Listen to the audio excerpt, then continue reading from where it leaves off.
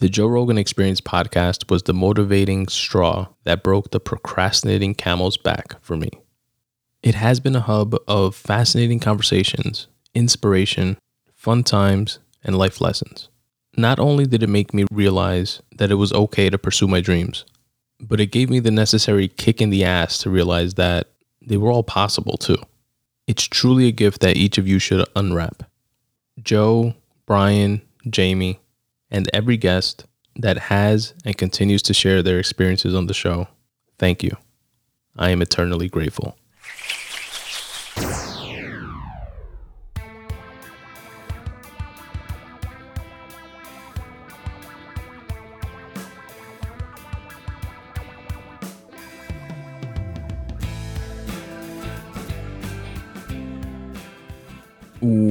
What up, folks? What's going on? Welcome to the Spun Today podcast, the only podcast that is anchored in writing, but unlimited in scope.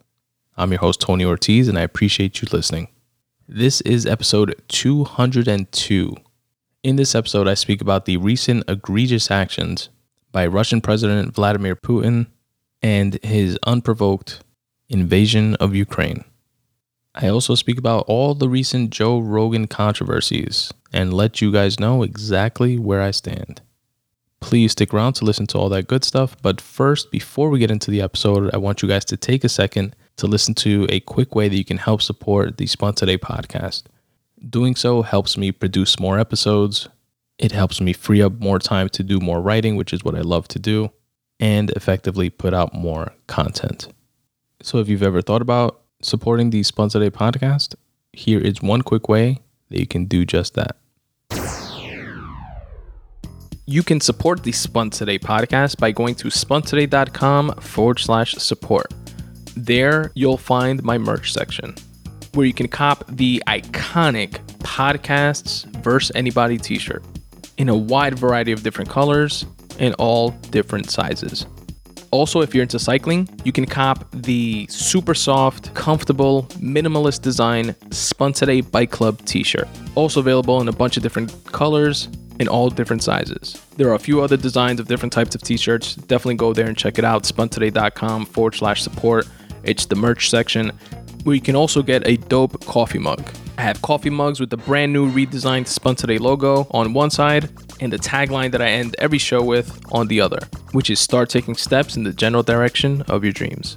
The mug is available in both black and white because we don't discriminate here at the Spun Today podcast. Again, go to spuntoday.com/support and check out the merch section.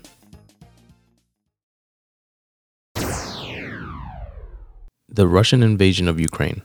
First and foremost, my heart goes out to all of the people of Ukraine, the lives lost, the displaced families, the heroic men and women forced to fight off this unprovoked attack, and to all the Russians on the other side who didn't want this war, which are the ones suffering the brunt of all the sanctions imposed on Russia, the embargoes, frozen bank accounts, etc., because of Vladimir Putin's actions. My heart goes out to each and every one of them. I, like many other ignorant Americans, don't know much about Ukraine. So when this situation began popping off, I started asking myself the obvious questions like, why Ukraine? Why now? From Putin's perspective, what does he have to gain aside from the geographic territory? Like, what are the other angles at play here? So I started looking into it a bit, looking a few things up that I'm going to share with you guys today. And I remember just a few years back where Russia did the same type of thing with Crimea, which I learned was part of Ukraine. So I'm just like, what is it? What is it with Putin? Is this just his MO? Stir up some shit every once in a while, take some land? So anyway, I looked into it. And a lot of what I'm going to share with you guys is from a great Ukraine timeline that I found published by Cairn University. And I'm going to link to it in the episode notes in case you guys want to check it out, because it's a really long timeline, but I'm just going to highlight a few things related to what I was looking for, like the deal basically between Russia and Ukraine. Like, what's going on there? What's going on with that beef? In 1922, Russia and Ukraine are two of the founding members of the Soviet Union. In 1949, post-World War II, NATO was formed. NATO is the North Atlantic Treaty Organization, which is an intergovernmental military alliance of 28 European countries and 2 North American countries, being the US and Canada. So NATO was formed in 1949 with 30 countries, 28 European countries, 2 North American countries. Fast forwarding to 1990, and again, a lot of shit happened in between that you guys can check out in the full timeline, but I'm just highlighting some key points here. In 1990, Ukraine, which was not part of NATO, by the way, Ukraine declared independence from the Soviet Union. So up until that point, they were still part of the Soviet Union. In 1991, Ukraine votes to make itself officially independent, and the Soviet Union dissolves. And when the Soviet Union dissolved into Russia, Ukraine, a bunch of other Eastern European countries, now Eastern European countries, a year later in 1992, NATO started contemplating adding some of those Central and Eastern European countries as members of NATO. Because what NATO is essentially is this alliance of countries that was agreed upon by obviously all of those countries, but Russia and other countries in the region as well, as like a peaceful, okay, you guys have your clique of countries over there, Russia's over here. We have a buffer in between of like neutral countries that aren't in technically with either side. So you have like that geographic buffer of these, Central and Eastern European countries. So it's all good. But again, in 1992, NATO started contemplating expanding and adding those Central and Eastern European countries as members of NATO. And since the end of the Cold War, NATO has added 14 new members. Now, what this does from Putin's perspective, and I'm speculating, but he must see this as, all right, you guys had your NATO clique over there. We all agreed, this is how everything's divided up. But now you guys are expanding eastward towards Russia, and Ukraine is right on the border of a bunch of NATO countries on the western side, like Poland, Hungary, Romania. And on the eastern side, Ukraine's border is with Russia. So Putin's like, yo, you guys are pushing up close to my territory over here. And geographically, like all those Eastern European countries, like in between, like they share history, obviously, right? With Russia, they were all part of the Soviet Union, cultural ties and historical ties, obviously. And the eastern part of Ukraine is more like pro-Russia. The western part of Ukraine is more pro the US and Europe, the West.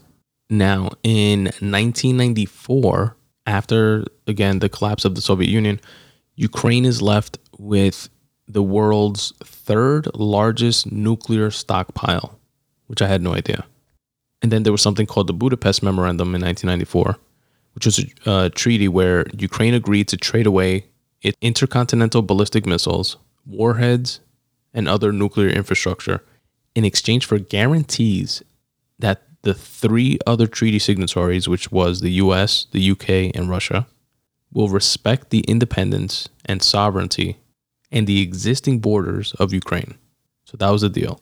Ukraine was like, look, we're going to stay neutral.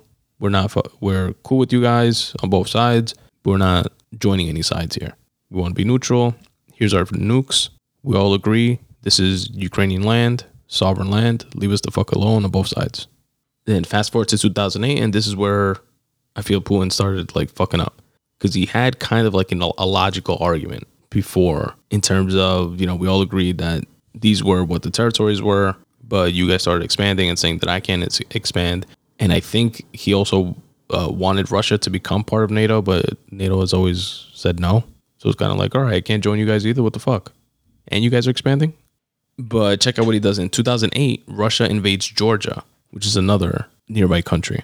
And the way they did it is pretty much the same strategy they used when they annexed Crimea, and the same strategy that they use now in invading Ukraine, which was they identified pro-Russian areas within Georgia, because again, all these countries are part of the Soviet Union.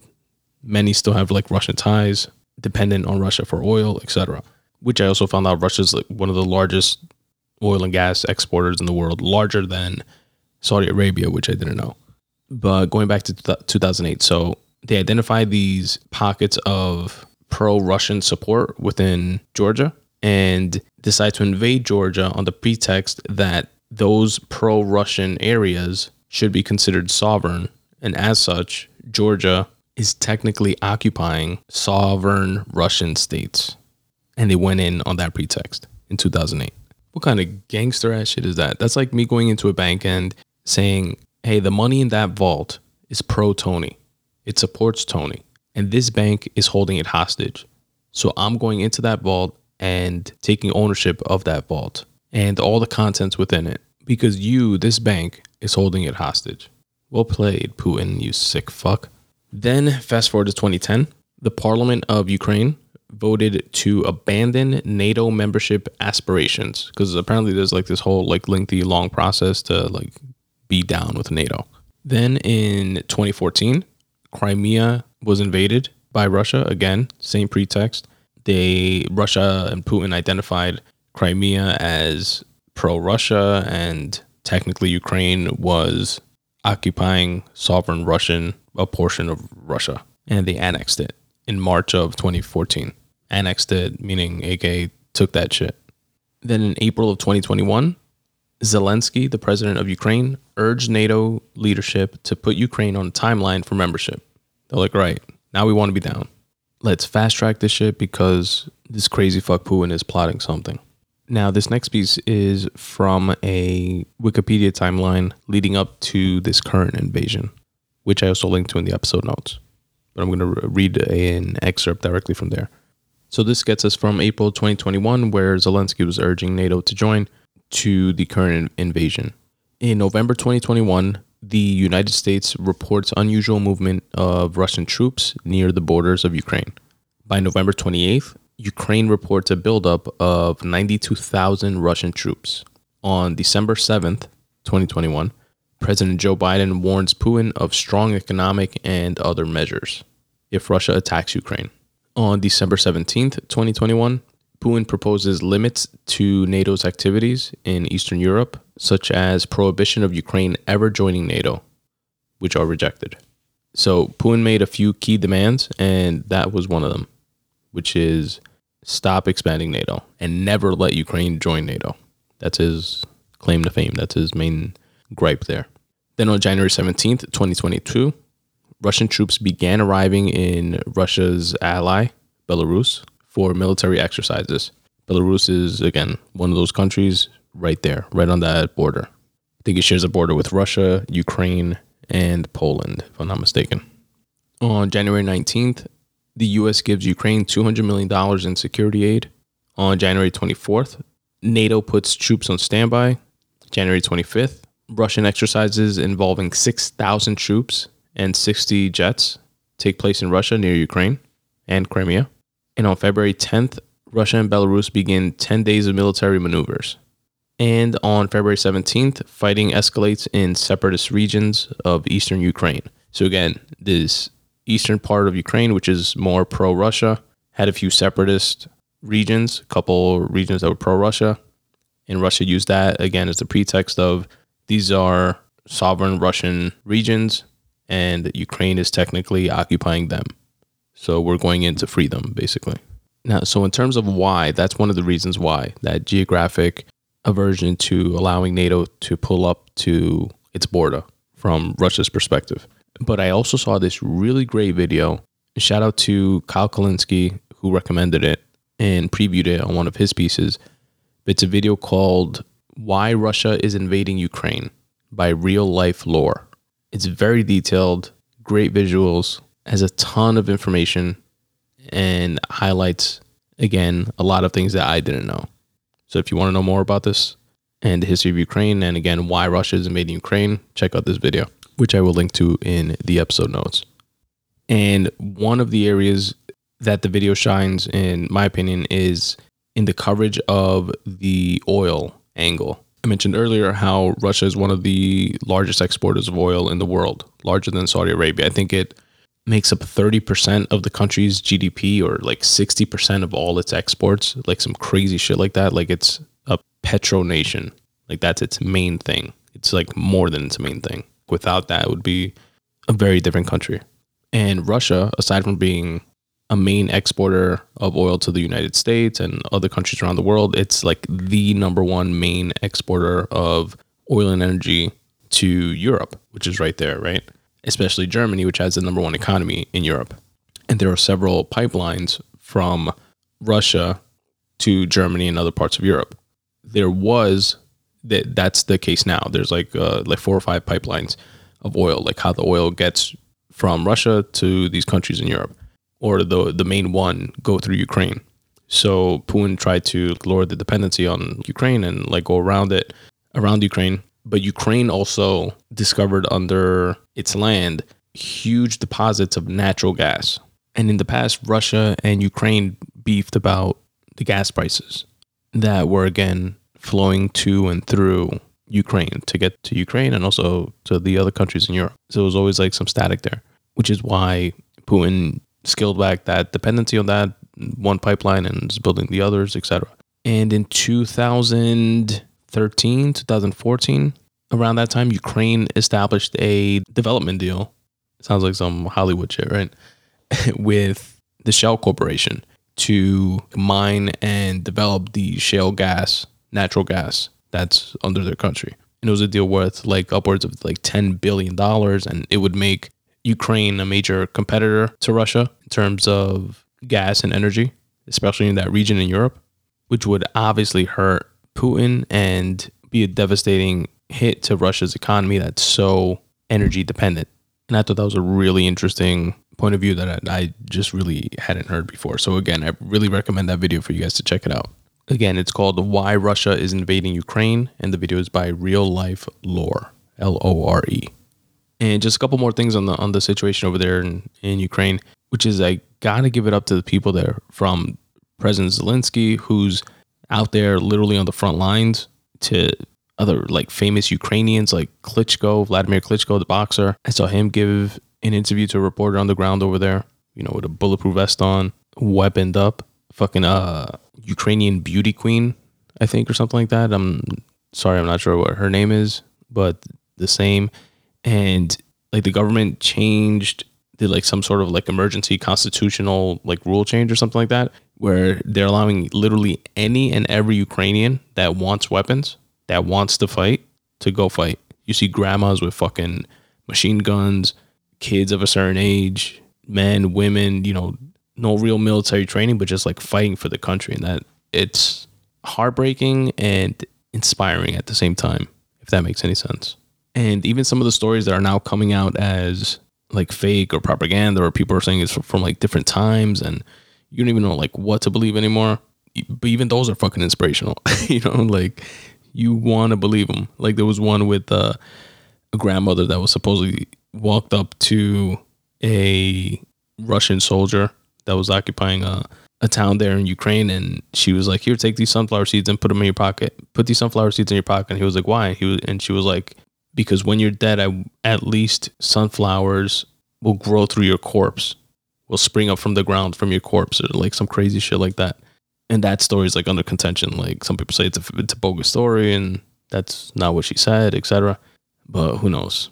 Or like the story of the Ghost of Kiev, which was like a fighter jet plane, like Top Gun type cat, that supposedly himself took out 6 Russian enemy fighter jets. That story I've heard everything from, no, it was more than 6, to the other end of the spectrum of Ukraine doesn't even have fighter jets. Like wild shit. But regardless if those stories are real or fake, the situation is real. What the folks over there are going through is real. And, you know, I wish them strength to get through this shit, and hopefully calmer heads will prevail. Now, my initial like knee-jerk reaction to why isn't the US like just running up in there and fucking like regulating shit? And it's like, you know, really is that we want to get into like another war like immediately like that after finally scaling back Afghanistan?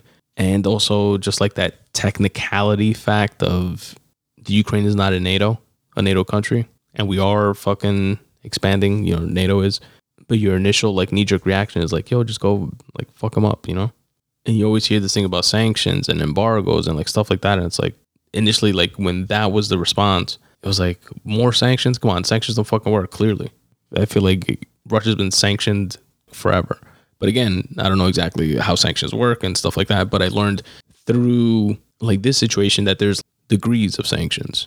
There's a sliding scale of them, and it's meant to, you know, intensify and have stronger and stronger deterrent effects, which seems to be happening.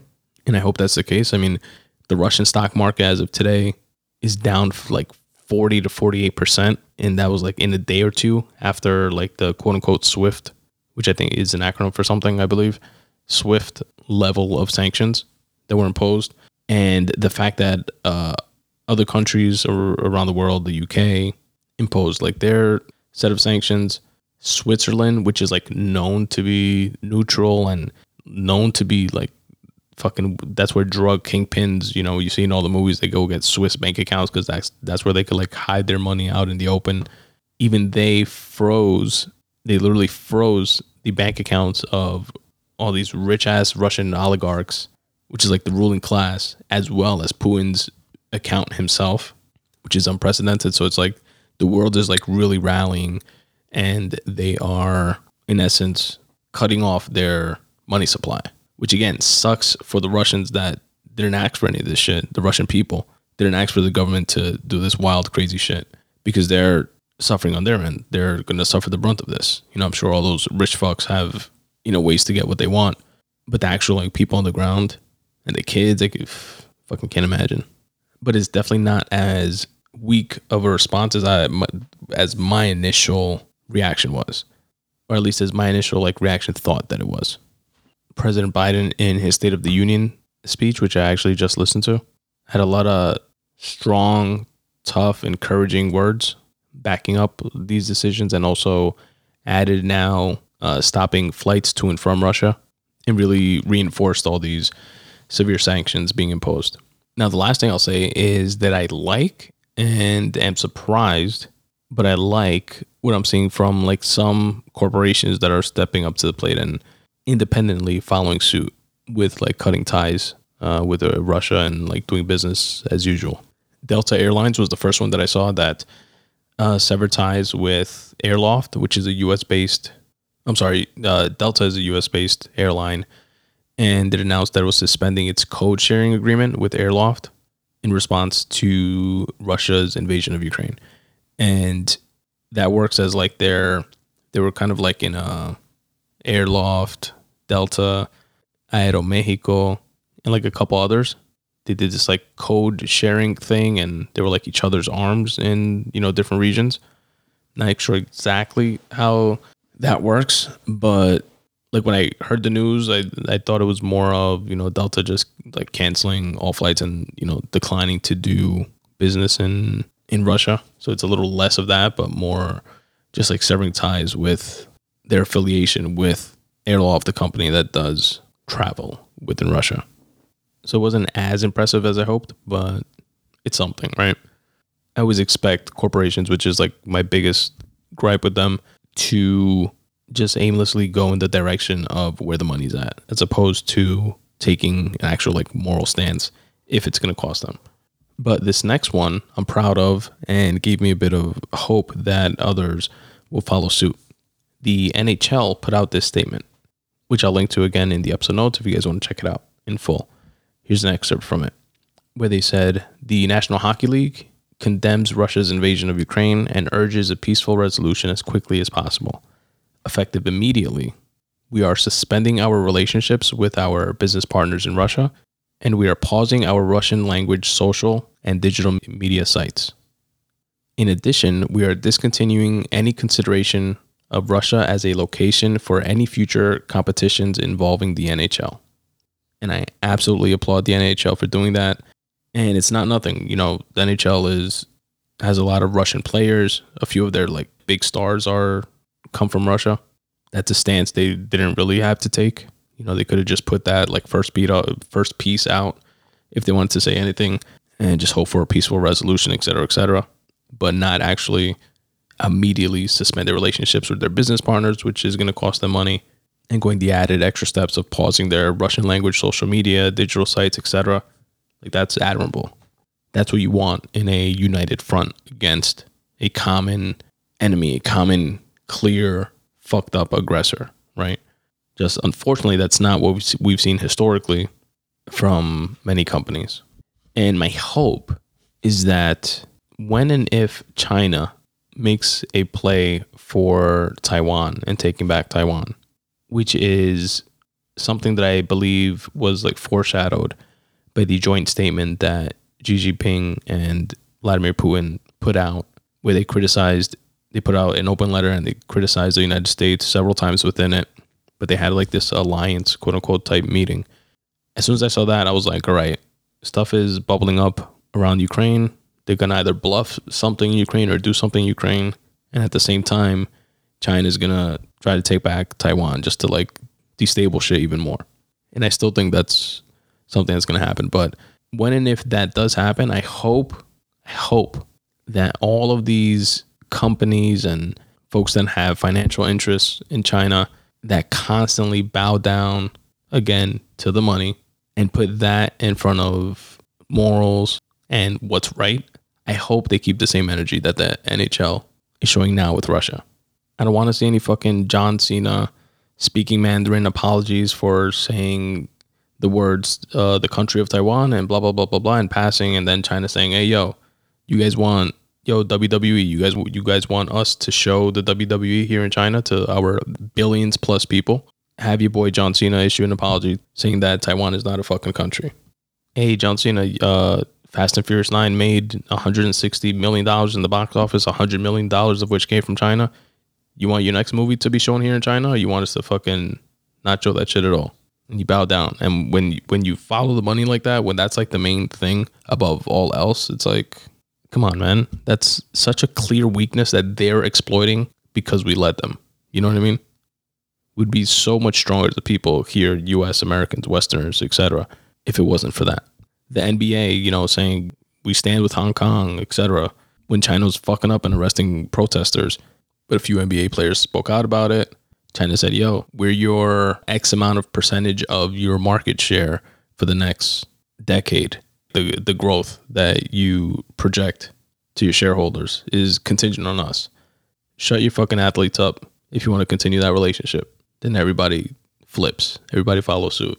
Yo, LeBron, you want our very cheap child and damn near slave labor to produce the Nikes you like selling so much? Tone it down on your pro Hong Kong shit. And they all just bound down. Marvel fucking Studios. Here's another one. In Doctor Strange, that like white lady monk kind of chick that's in it that like teaches Doctor Strange the way. In the actual comic books, it's a Tibetan monk. China also has a beef with Tibet in the same way of like Hong Kong and Taiwan and shit. And since they have financial interests in all our cultural businesses that they can exploit, like studios in Hollywood, they were like, yo, you guys want this movie to show in China, in our billion plus people market? Just tweak the script a little bit. Instead of making it a Tibetan monk, make it this like yogi white lady, and we'll be all good. It's a little change. It doesn't, fuck with the story too much, right? It's fucking gross. But I digress. But I hope these companies that can keep the same energy when the time comes. And I applaud companies like the NHL, Delta Airlines, and others that are putting their money where their mouth is, so to speak. The Joe Rogan controversy. Joe Rogan done got himself labeled an anti-vaxxer and also had a montage of him dropping the N-word on the podcast put together long enough to score a sequel to American History X. You guys know how I feel about Rogan and his podcast. I'm definitely a ride or die. His podcast is largely responsible for me taking writing as seriously as I do now. It's the absolute reason why I podcast, and what I've gained from his show, how I've grown since being exposed to his show, I couldn't overstate. Let's start with the anti-vax portion of it. I never considered Rogan anti-vax. I don't think he considers himself anti-vax. But so many people put that label on him, and some credible people like Sam Harris, not necessarily put that label on him, but highlighted the dangers of having anti-vax type sentiments, voices on his podcast, on his platform. So if I step back and think of it objectively, part of me wonders, do I not think of him as anti-vax because I myself am vaccinated, and beyond me and my immediate orbit, it's like whatever, to each his own. But I really don't think it's that. And I honestly don't subscribe to the ideology, I guess it would be, of quote unquote not platforming someone that has a different viewpoint. I'm of the school of thought of everyone share their viewpoints. Let's poke holes in each other's ideas. Put me onto shit that I otherwise wouldn't know. And I hope I would do the same for you, and vice versa, by having that interchange of thoughts and ideas, which is the main reason why the Joe Rogan Experience podcast resonates with me so much, which I'm going to touch on or flesh out a bit more later in a piece that I wrote that I'm going to share with you guys at the end to wrap up the episode. But listening to the podcast, I get to hear differing opinions and I get to take in all those inputs and make up my own mind. But it feels much more well-rounded when I have varying points of view and takes and perspectives on any given situation. And I feel like the folks that were attacking Rogan, at least on that vaccine front, came from folks that either had this belief that it was dangerous to have even an inquisitive conversation about alternative forms of combating COVID, or from folks that had a vested interest in something to gain from perpetuating the mainstream narrative, or just folks that don't listen to the pod like that and don't know or realize that Joe's had people on the podcast like he does on most issues that get discussed on his show from either side. And he's questioned them and been objective with them and curious with them in the way that us fans love and have grown to love, because he asks universal questions that we ourselves are thinking. And honestly, if you don't listen to the podcast, why do you care? Why do you even have an opinion? Or like, why, not even why you have an opinion, because I guess anybody can have an opinion about anything, but why do you feel like your opinion is even valid? Because you're literally speaking to something that you don't know enough about to speak about. You know what I mean? Like, if you're missing the context of what the show is, what the show is about, the historical context of it, you literally don't have the background to have a valid opinion. But anyway, I'm just coming from the side of appreciation of a space where this type of conversation of not worrying about partisan bullshit when it comes to politics or, you know, controversial issues like COVID and the vaccine, but just getting as much information from all sides as you can and putting it out there to be in the forefront for folks to digest and make their own decisions. And I honestly don't know where else we get that. Everything is so partisan now. And I feel like having a space like that, like this, like what the podcast is so important from that perspective. And instead of demonizing it, we should be propping it up as an example of what honest discourse can be. And it's like, I've seen Rogan have, you know, sitting congressmen like Dan Crenshaw on, and on the flip side, have Democratic Senator Bernie Sanders on, and like check each of them just with curiosity. They say, Bernie, you want to have Medicare for all? How do you pay for that? How does the math work out? And then Bernie, literally in a 2 or 3 hour long conversation, which where else are you going to have that? Uninterrupted live conversation, no commercial breaks, no talking points, no, you know, you can only ask me this set of questions beforehand. None of that type of bullshit that you see in the mainstream. But tell me, how do you pay for that? And then Bernie breaking down his 0.5 cent tax on Wall Street trader speculation, which is 0.5 cent on every single trade, speculation trade done on Wall Street. And that adds up to X amount of dollars, which is, according to Bernie, enough to fund Medicare for all, et cetera, et cetera. That could be like fucking up some of those details. So feel free to go back and listen to the episode. But it's like that type of conversation. Then on the flip side, when he has a Republican, Dan Crenshaw, sitting in front of him and the same topic comes up, he's like, oh, wait, Rogan's like, wait. I spoke to Bernie. He said with the Wall Street speculation or something like that, or blah, blah, blah, blah. He broke it down this way, that Medicare for all could be paid for. So why are you saying that it can't? And he's saying that it can. And then you get Crenshaw's perspective. And there's been guests that, you know, on he's had simultaneously on that are on opposite sides. I'm forgetting the two gentlemen, but it was like around nutrition. One was like a pro paleo diet guy. The other one was something else. And, you know, they were going back and forth with their facts and figures, and Rogan was like mediating it. And I also think that's something that's lost on folks that, again, aren't listeners, actual listeners of the show, is that the folks he has on are credible people for the most part. And the ones that have actually turned out not to be, he has gone on the show and said, yo, this guy I had on that I thought was an expert in this and that, wrote this book, and Like the case in point, the bulletproof coffee guy. I forget his name, Dave Asprey, and he was even selling his like coffee shit and stuff like that on its website. It was like a really popular thing, the bulletproof coffee thing. It came out afterwards that Dave Asprey like stole that, like bulletproof coffee wasn't really his thing. Like it was somebody else's. He just like popularized it and was trying to like make money off of it. And Rogan right away, told the entire audience what went down, took all Dave Asprey's shit off his website and stopped selling it, like threw on it. So some folks have like slipped through the cracks like that. But for the most part, you're speaking about credible people like professors of Columbia University and of other universities, not just Columbia, but, from prestigious institutions, Harvard professors, sitting politicians, like I just mentioned, congressmen and women, like a Dan Crenshaw, state senators, like a Bernie Sanders, literally sitting politicians right now. The governor of Texas, Governor Abbott, the mayor of Austin, Tulsi Gabbard when she was a sitting congresswoman and has been on several times after. Actual elected officials that are not just giving talking points. They're not prepping for these interviews that, again, are live for hours long.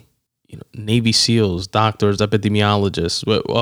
Going back to the COVID thing, it had Michael Osterholm on. It's not, these aren't like quack strip mall doctors. Oh, well, this one doctor that said he saw one patient and he thinks X, Y, and Z. No, Michael Osterholm is an epidemiologist, the director of the Center for Infectious Disease, and is literally on President Biden's COVID-19 advisory board. He's been on Rogan's podcast for 3 hours. And these folks, again, go on because it's literally the biggest platform on the planet. So if they have something to say that they want to get out there, Rogan's the way to do that. And I just think it's dangerous and like misguided and short-sighted to risk that no longer being a thing because on that one mainstream topic of vaccination, he wanted to dig deeper and ask questions while still pushing for his parents being vaccinated because they're older, or friends that have comorbidities that have been on the show that are overweight, etc., pushing all of them to get vaccinated, but also saying, hey, how come the government's not highlighting the fact that, being healthy and exercising is a preventative measure to getting COVID, that the fact that our country is so fucking fat and obese is why we have comorbidities, and why when we do get COVID, we're fucked because of those comorbidities, and we can prevent it by emphasizing exercising and being in shape, etc., and trying to put that message out there. But I digress on that. Now, switching gears to the N-word controversy. This one is definitely much less defensible. Again, as a longtime listener of the show, I've heard those episodes live when they happened 5, 6, 7, 8 years ago, whenever it was. So me and, we as fans, fans of the podcast knew, like Rogan, that these episodes were out there. They always have been. Every instance where I did hear Rogan use the N-word was never maliciously or like saying it at somebody. So that's 100% off the table.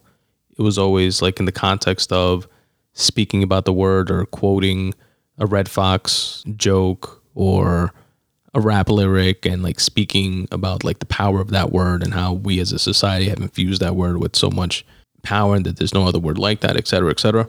So I definitely want to clarify that point. But the argument to be made is one that Rogan himself agrees with, which is it's not his word to use. That was in his apology video that he put out. And even afterwards, as he's spoken about it with guests on his podcast, it was a relief because, again, he knew those clips of videos or past episodes rather were out there. He knew he had said it on the air. Again, to the critique of, he's such a big show, $100+ million deal with Spotify, et cetera, et cetera. Why couldn't he like edit it afterwards? And another thing that's hard for folks to like wrap their heads around. Rogan does all his own booking. Every single guest that's been there is because he's like literally DM them or like text them or people that he wanted to speak with or like read their books and reached out to them or asked his management to reach out to them. It's not like a curated show like that. It's not, there's not a lot of production going on. It's literally him and Jamie, which is the producer of the show, working the cameras and the audio boards. That's it. And the show's up until, I want to say a few months before making the move to Spotify, he switched the shows to not being live, but every single episode of every single show up until that point was live on air. Like you stream it live on YouTube while the show's recording, and then listen to the show, as I had done many times after watching it live on YouTube. Listen to the show when it comes out on the podcast apps right afterwards, and it's literally the same exact thing verbatim. Like they were literally live. So that's just to answer the question that I've seen some folks ask. If he really felt bad about it, why didn't he go back and edit it? There's your answer. But again, to Rogan's credit, after that out of context clip came out, he put out an apology, as he should have, and reiterated, the actual context of the clips, but reinforced the fact that he understands and knows that it's not his word to use and he won't use it, etc. And again, to his credit, when the whole anti-vaxxer shit was hitting the fan, he put out a statement for that.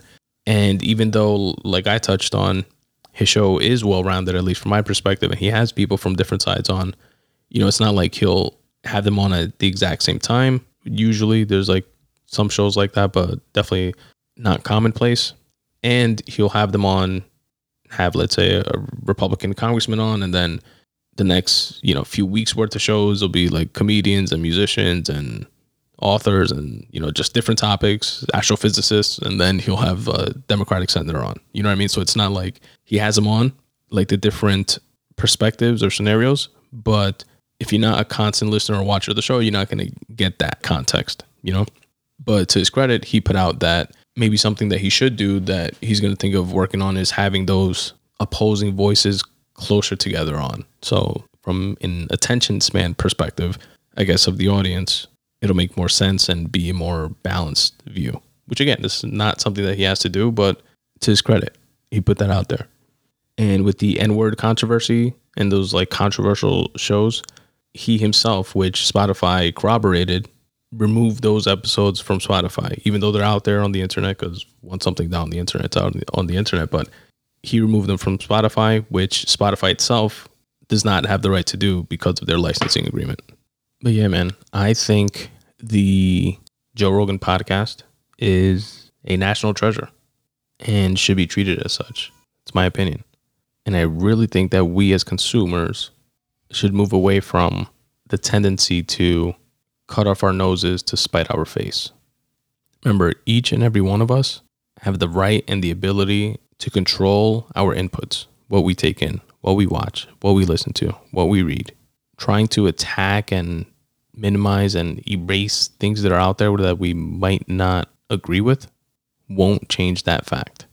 And with that said, I want to share with you guys a piece that I wrote. This is like, it's not a free writing piece, although it is found on the free writing section of my website. It's more kind of like an essay. It was kind of like the thought out, non-free writing, but non-fiction story thing that I wrote like this. Like I started writing it weeks ago, actually a couple months ago. Now that I look at it, I think it was before even like any of the Rogan like controversy started, but it was like a kernel of an idea that I had and I wanted to write it. I wanted to put it out there. I wound up, writing a little bit here and there, paragraph here, paragraph there, going back to it a few days later. And I eventually posted it on my site on February 5th, 2022. And this was like in the thick of it, of the whole like Rogan controversy thing. When that issue started like bubbling up, it kind of emboldened me to like write it more and, get it done because I wanted to put it out there as my like quote unquote position on the thing. But it's more so an ode to the podcast or like a testament to it as opposed to a specific response to the controversy, although it does have a couple of elements like that. But anyway, if you want to read the whole thing, please do so. It's on my website at spuntoday.com/freewriting/YI podcast. That's the title of it, YI podcast. And I will link to it in the episode notes, but I will also read it to you guys here before wrapping up today's show. Oh, and actually definitely go check it out on my website, spuntoday.com/freewriting, and you get to see a picture of me and Joe. I got to get a picture with him at a meet and greet after one of his shows. One of like the last times before he like blew up and stopped doing like the meet and greets because the crowds got too big. And if you look really closely in the picture, you could probably see like a jizz stain on the left-hand side of my pants. And here we go. Why I podcast. I'm not sure about the exact date that podcasting became my very close second love, but I do remember the day vividly. It happened almost instantly, actually. A manifestation of love at first listen. One morning I was commuting to my 9 to 5, taking the A train from Queens, the 104th Street station on Liberty Ave, the one that makes express stops, except for the often times when it switches to local stops due to a sick passenger or signal issues or some other inaudible reason mumbled by the uninterested conductor, through Brooklyn into downtown Manhattan to the Fulton Street station. I was about a year and a half into my first corporate gig, give or take. That morning, as one does, I was looking for something productive or consumptive to pass the time with. I had about an hour-long commute, mostly underground with no internet connection. My options were limited to reading, which usually didn't vibe with my morning grog, sleeping, which was not only dependent on finding a seat, but finding one that was conducive to sleeping, like a non-aisle, non-middle, have a wall or window to lean on seat. Writing, my dearest first love, was also an option, but it too required finding the perfect mix of privacy and seating that lent itself to pulling out a notebook and a pen. Or I could vibe out to some music, which usually consisted of 1990s to early 2000s hip-hop or some aventura. Not being in the mood for any of the above, the term podcast serendipitously came to mind. Not even sure where I first heard the term, but evidently it was floating around in the ether of my consciousness. Oh yeah, I've been meaning to look into what a podcast is. Might as well do it now, I thought. I didn't know if it was something I could watch or listen to while underground on the train, so I pulled up my phone browser while the train was still lingering around the 80th Street Hudson station due to train traffic ahead. I Googled something to the effect of what is a podcast or how to listen to a podcast on my phone. This led me to Apple's podcast app, where I browsed different categories and show art. I remember clicking on a White House podcast and listening to an episode that was a couple of minutes long. It was a replay of a quick press conference President Obama recently had. Is this what a podcast was? Just audio replays of things that happened, but on demand? That's pretty cool, I guess. I kept browsing and stumbled upon the show that would ultimately impact my life pretty profoundly. It was the second podcast I ever listened to, the Joe Rogan Experience. It wasn't the behemoth that it is now, the colossal #1 platform on the planet, the show that would become the envy of most mainstream radio and television shows because, in their arbitrary minds, it didn't warrant the unwavering attention of the hundreds of millions of views/listeners it would go on to garner consistently on a monthly basis. Back then, it was just Joe Rogan and Brian Redban sitting on a couch in Rogan's house, along with a guest/friend of theirs, while they streamed live, smoked way too much weed, and shot the shit. When I stumbled upon it, I remember thinking, hey, that's the dude from UFC. Let me check this podcast out and see what it's about. The guest on the first episode I listened to was Ari Shaffir. It was either episode 118 or 129. I remember it being in the early hundreds, but not number 109. I've since gone back to identify each episode that Ari has been on. I was instantly hooked. Ari has always been the type of recurring guest on the JRE that brings out the most versions of Rogan. So in retrospect, it was the ideal guest for me to stumble upon on the perfect show at the most opportune time. The episode was over 2.5 hours long. What was this unedited audio soup of hilarity mixed with introspection, fascinating anecdotes, and vulnerable conversation that I wasn't getting anywhere else? It was a free and open discussion about life and experiences, where 1 minute they would be talking about outer space while lighting up a joint, and the next speaking inside baseball about the stand-up comedy world. It was such an intimate experience. Hearing that first pod, I had an epiphany. Oh, this is podcasting too. Podcasting can be anything. I listened all the way to work, and for the first time ever in life, couldn't wait to get on the subway again so that I could seamlessly pick up where I left off. After that, it was off to the races. If I told you that I was more hooked than Captain James, that wouldn't be hyperbolic enough to describe my new obsession.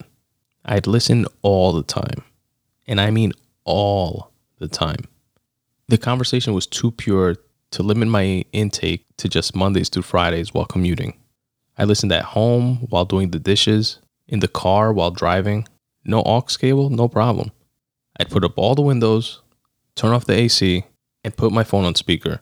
Then I'd place it in the cup holder of the center console so that the sound would be projected loud enough. That's dedication, son. Back in the day, I used to smoke cigarettes. As any nicotine head worth their salt knows, the two best times to puff a bogey would be right after a meal and while taking a shit. But pressing play on that pod you were listening to and having it pick up where you last left off while you're on the John takes the cake, my friend. I would even listen up until the moment I fell asleep. I put 15-minute snooze timers on so that the episode would automatically stop after as many minutes. And I would tack on another 15 minutes plus if it happened to shut off before I did. My reasoning to do that wasn't something sensible either, like trying to avoid an outburst of laughter on the show waking me up from a deep sleep, but rather, I did not want to waste time rewinding the next day. In the mornings, when I'd wake up, before brushing my teeth, before getting out of bed even, I'd reach over to my nightstand, feel around for my phone and press play to pick up where I left off before drifting away to sleep. An episode would be on while I showered and while I got dressed to begin my day. Today, when I get in my car, podcasts are what automatically begin to play when I plug in my phone or the Bluetooth picks up the connection. You know that thing that addicts do when they get, quote, bitten by the bug, end quote, of their vice, where they get cajoled into doing anything and everything by that insatiable desire to get closer to obtaining the escape or relief or sense of satisfaction they're seeking. My podcast obsession isn't that. Objectively, I wouldn't call it an addiction. Not because it's not a true vice or negative thing, because I know folks can be addicted to, quote, good things, end quote, like exercise or success. I'd probably call it a fetish if I had to put a label on it. I have a non-sexual podcast fetish. I mean, aside from being a voracious consumer, I fell so hard that within about a year and a half of listening to that first podcast while on the train, I started producing my own. Me, introverted, self-conscious. I have thoughts and ideas but seldom think them worthy of even being uttered. Me. Decided to broadcast those same thoughts and ideas out into the world to become a forever record of my meanderings on the internet. Anyone can listen to any episode I've ever recorded. Yikes. Or ever will. In perpetuity, at any time, instantly, and via their choice of the dozens of available platforms that facilitate them doing so. That's the power of podcasts.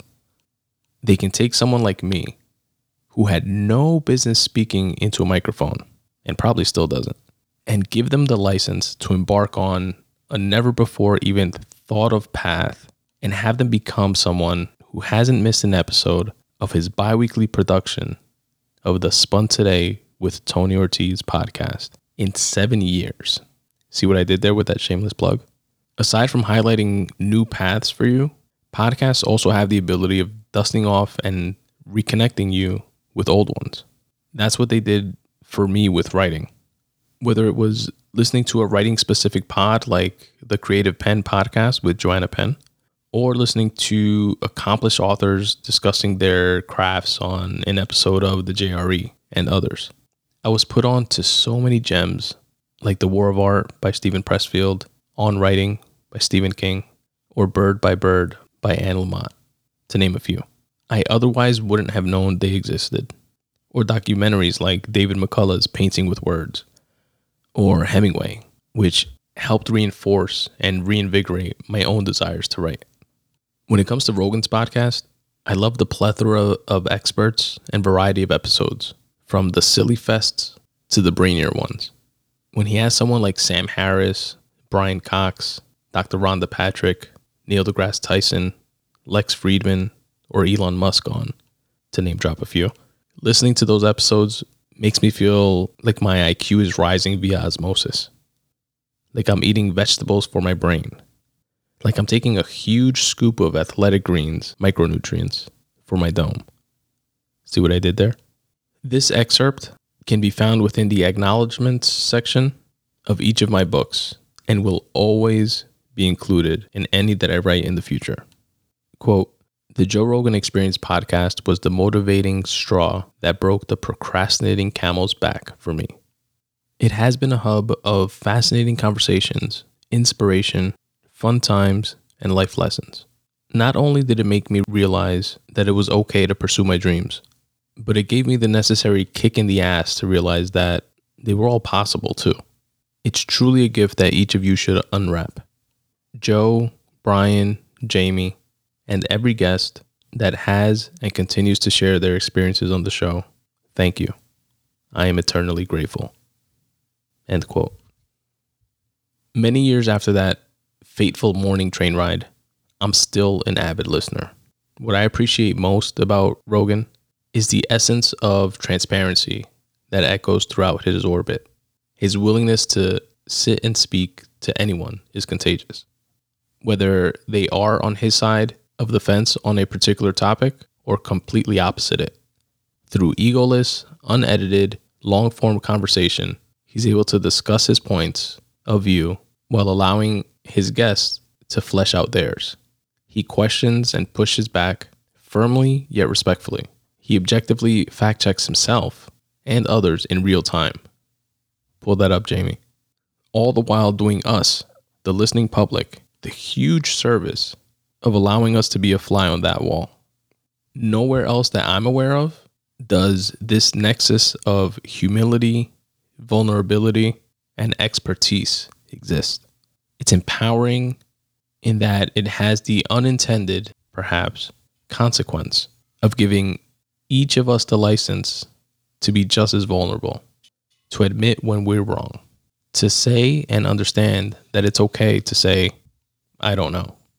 That's why I podcast, to reverberate that spirit as an ode to those that came before, as a big up to those that are currently doing it better than I could ever hope to, which also inspire me to keep it pushing. It's my way of paying it forward, if you will. Apologies in advance if my show happens to be the first podcast you ever listen to, but just know that my intentions to put you on to something worthwhile is pure. I want to highlight the parts of movies that encapsulate an emotion, the moments within shows that inspire the spirit, or the prose in books that resonated with some dormant place within me. I aim to share the insights of a poignant stand-up comedy special and let you know where I stand on current events at a particular moment in time, all while chronicling my journey to becoming the writer I know I can be. And with that, folks, I say adios. Thank you for checking out episode 202 of the Spun Today podcast. Please stick around to listen to a few ways that you can help support this show if you so choose. I'd really appreciate it.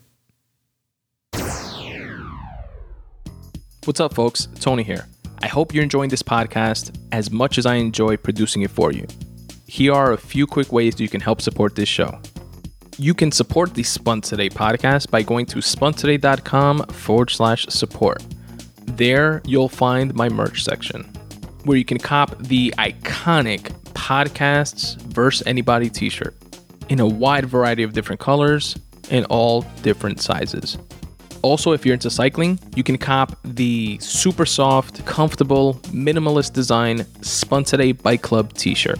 Also available in a bunch of different colors in all different sizes. There are a few other designs of different types of t-shirts. Definitely go there and check it out. spuntoday.com/support. It's the merch section, where you can also get a dope coffee mug. I have coffee mugs with the brand new redesigned Spun Today logo on one side and the tagline that I end every show with on the other, which is start taking steps in the general direction of your dreams. The mug is available in both black and white, because we don't discriminate here at the Spun Today podcast. Again, go to spuntoday.com/support and check out the merch section. You can support the Spun Today podcast by checking out my writing. You can go to spuntoday.com/free writing and check out some of my free association writing, which is intended to be some cathartic free writing, but oftentimes doubles down as motivation for myself and others. At spuntoday.com/short stories, you can read a bunch of the different short stories that I've written and actually listen to the audiobook versions of those short stories there as well. Another way you can help support my writing is by going to spuntoday.com/books and checking out what I have in store for sale. Digital copies are available in all formats, whether it be Kindle, iBooks, or a different type of e-reader. You can also purchase paperback copies if that's your preferred reading method. Currently available, I have my nonfiction, Make Way for You, which is a collection of freely written thoughts that were curated and put together as tips for getting out of your own way. Also available is my debut time travel novel titled Fractal. Again, go to spuntoday.com/books to show your support. Support the Spun Today podcast by following me on social at Spun Today on Twitter, at Spun Today on Instagram. Please also check out and like my Facebook page, facebook.com/Spun Today, and subscribe to my YouTube page as well. On my YouTube page, not only will you get these full-length episodes, but you'll also get to check out some chopped up clips and bonus content. To get to my YouTube page, just search Spun Today on YouTube or click on any of the YouTube icons on the footer of my website. Also, don't forget to rate and review this podcast wherever it is that you're listening. It really does help. The Spun Today newsletter is available to each and every one of my listeners absolutely for free. All you have to do is go to spuntoday.com/subscribe and drop in your email address. What I'm going to do is brighten up everybody's least favorite day of the week by delivering 5 curated things within my weekly newsletter every Monday at noon. You're going to receive a photo of the week, a recommended podcast of the week. I listen to tons of podcasts from an array of varied interests. I cherry pick the very best ones so that you can check them out. I also share a video of the week, which can be anything from a tasty recipe to a dope rap battle to an enlightening TED Talk. I also share a quote of the week. And finally, for my fellow wordsmiths out there, a word of the week, so that you can step up your vocab. Again, this curated list is yours absolutely free by going to spuntoday.com/subscribe and dropping in your email address, and you can unsubscribe at any time. Again, go to spuntoday.com/subscribe, drop in your email address, and you'll get the very next one. If you want to help support the Spun Today podcast financially, you can do so by going to spuntoday.com/support. Here you'll find a few different ways that you can do so. You can shop on Amazon, but first go to my website, spuntoday.com/support, click on the Amazon banner, which will take you to Amazon's website where you do your shopping like you normally do. It will not cost you anything extra, but I will get credit for driving traffic to their website. Another cool way that you can help support this show is through Patreon, where you can set up reoccurring donations to my podcast, whether it be $1 per show, $2 per show, etc. And depending on how much you choose to pledge, you will receive some Patreon perks in return. Things like free writing pieces, free bookmarks, free digital copies of my books, etc. Again, my Patreon link can be found at spuntoday.com/support. You can also set up similar reoccurring payments via my Ko-fi page. And if you want to send a one-time happiness bomb donation, if you will, you can do so via my PayPal link. Again, all of which can be found at spuntoday.com/support. If you're a fellow creative, a cool way that you can help support the Spun Today podcast and actually be part of the podcast is by filling out my 5-question questionnaire located at spuntoday.com/questionnaire. Here you'll find 5 open questions related to your craft, your art, what inspires you to create, what type of unrelated hobbies you're into, and what motivates you to get your work done. You can choose to remain anonymous or plug your website and your work. And once you submit your questionnaire, I read your responses on a future episode of the Spun Today podcast. It's completely free at no cost to you. And what I like to say about it is that if your responses could potentially spark inspiration in someone else, why not share that? spuntoday.com/questionnaire. And as always, folks, substitute the mysticism with hard work and start taking steps in the general direction of your dreams. Thanks for listening.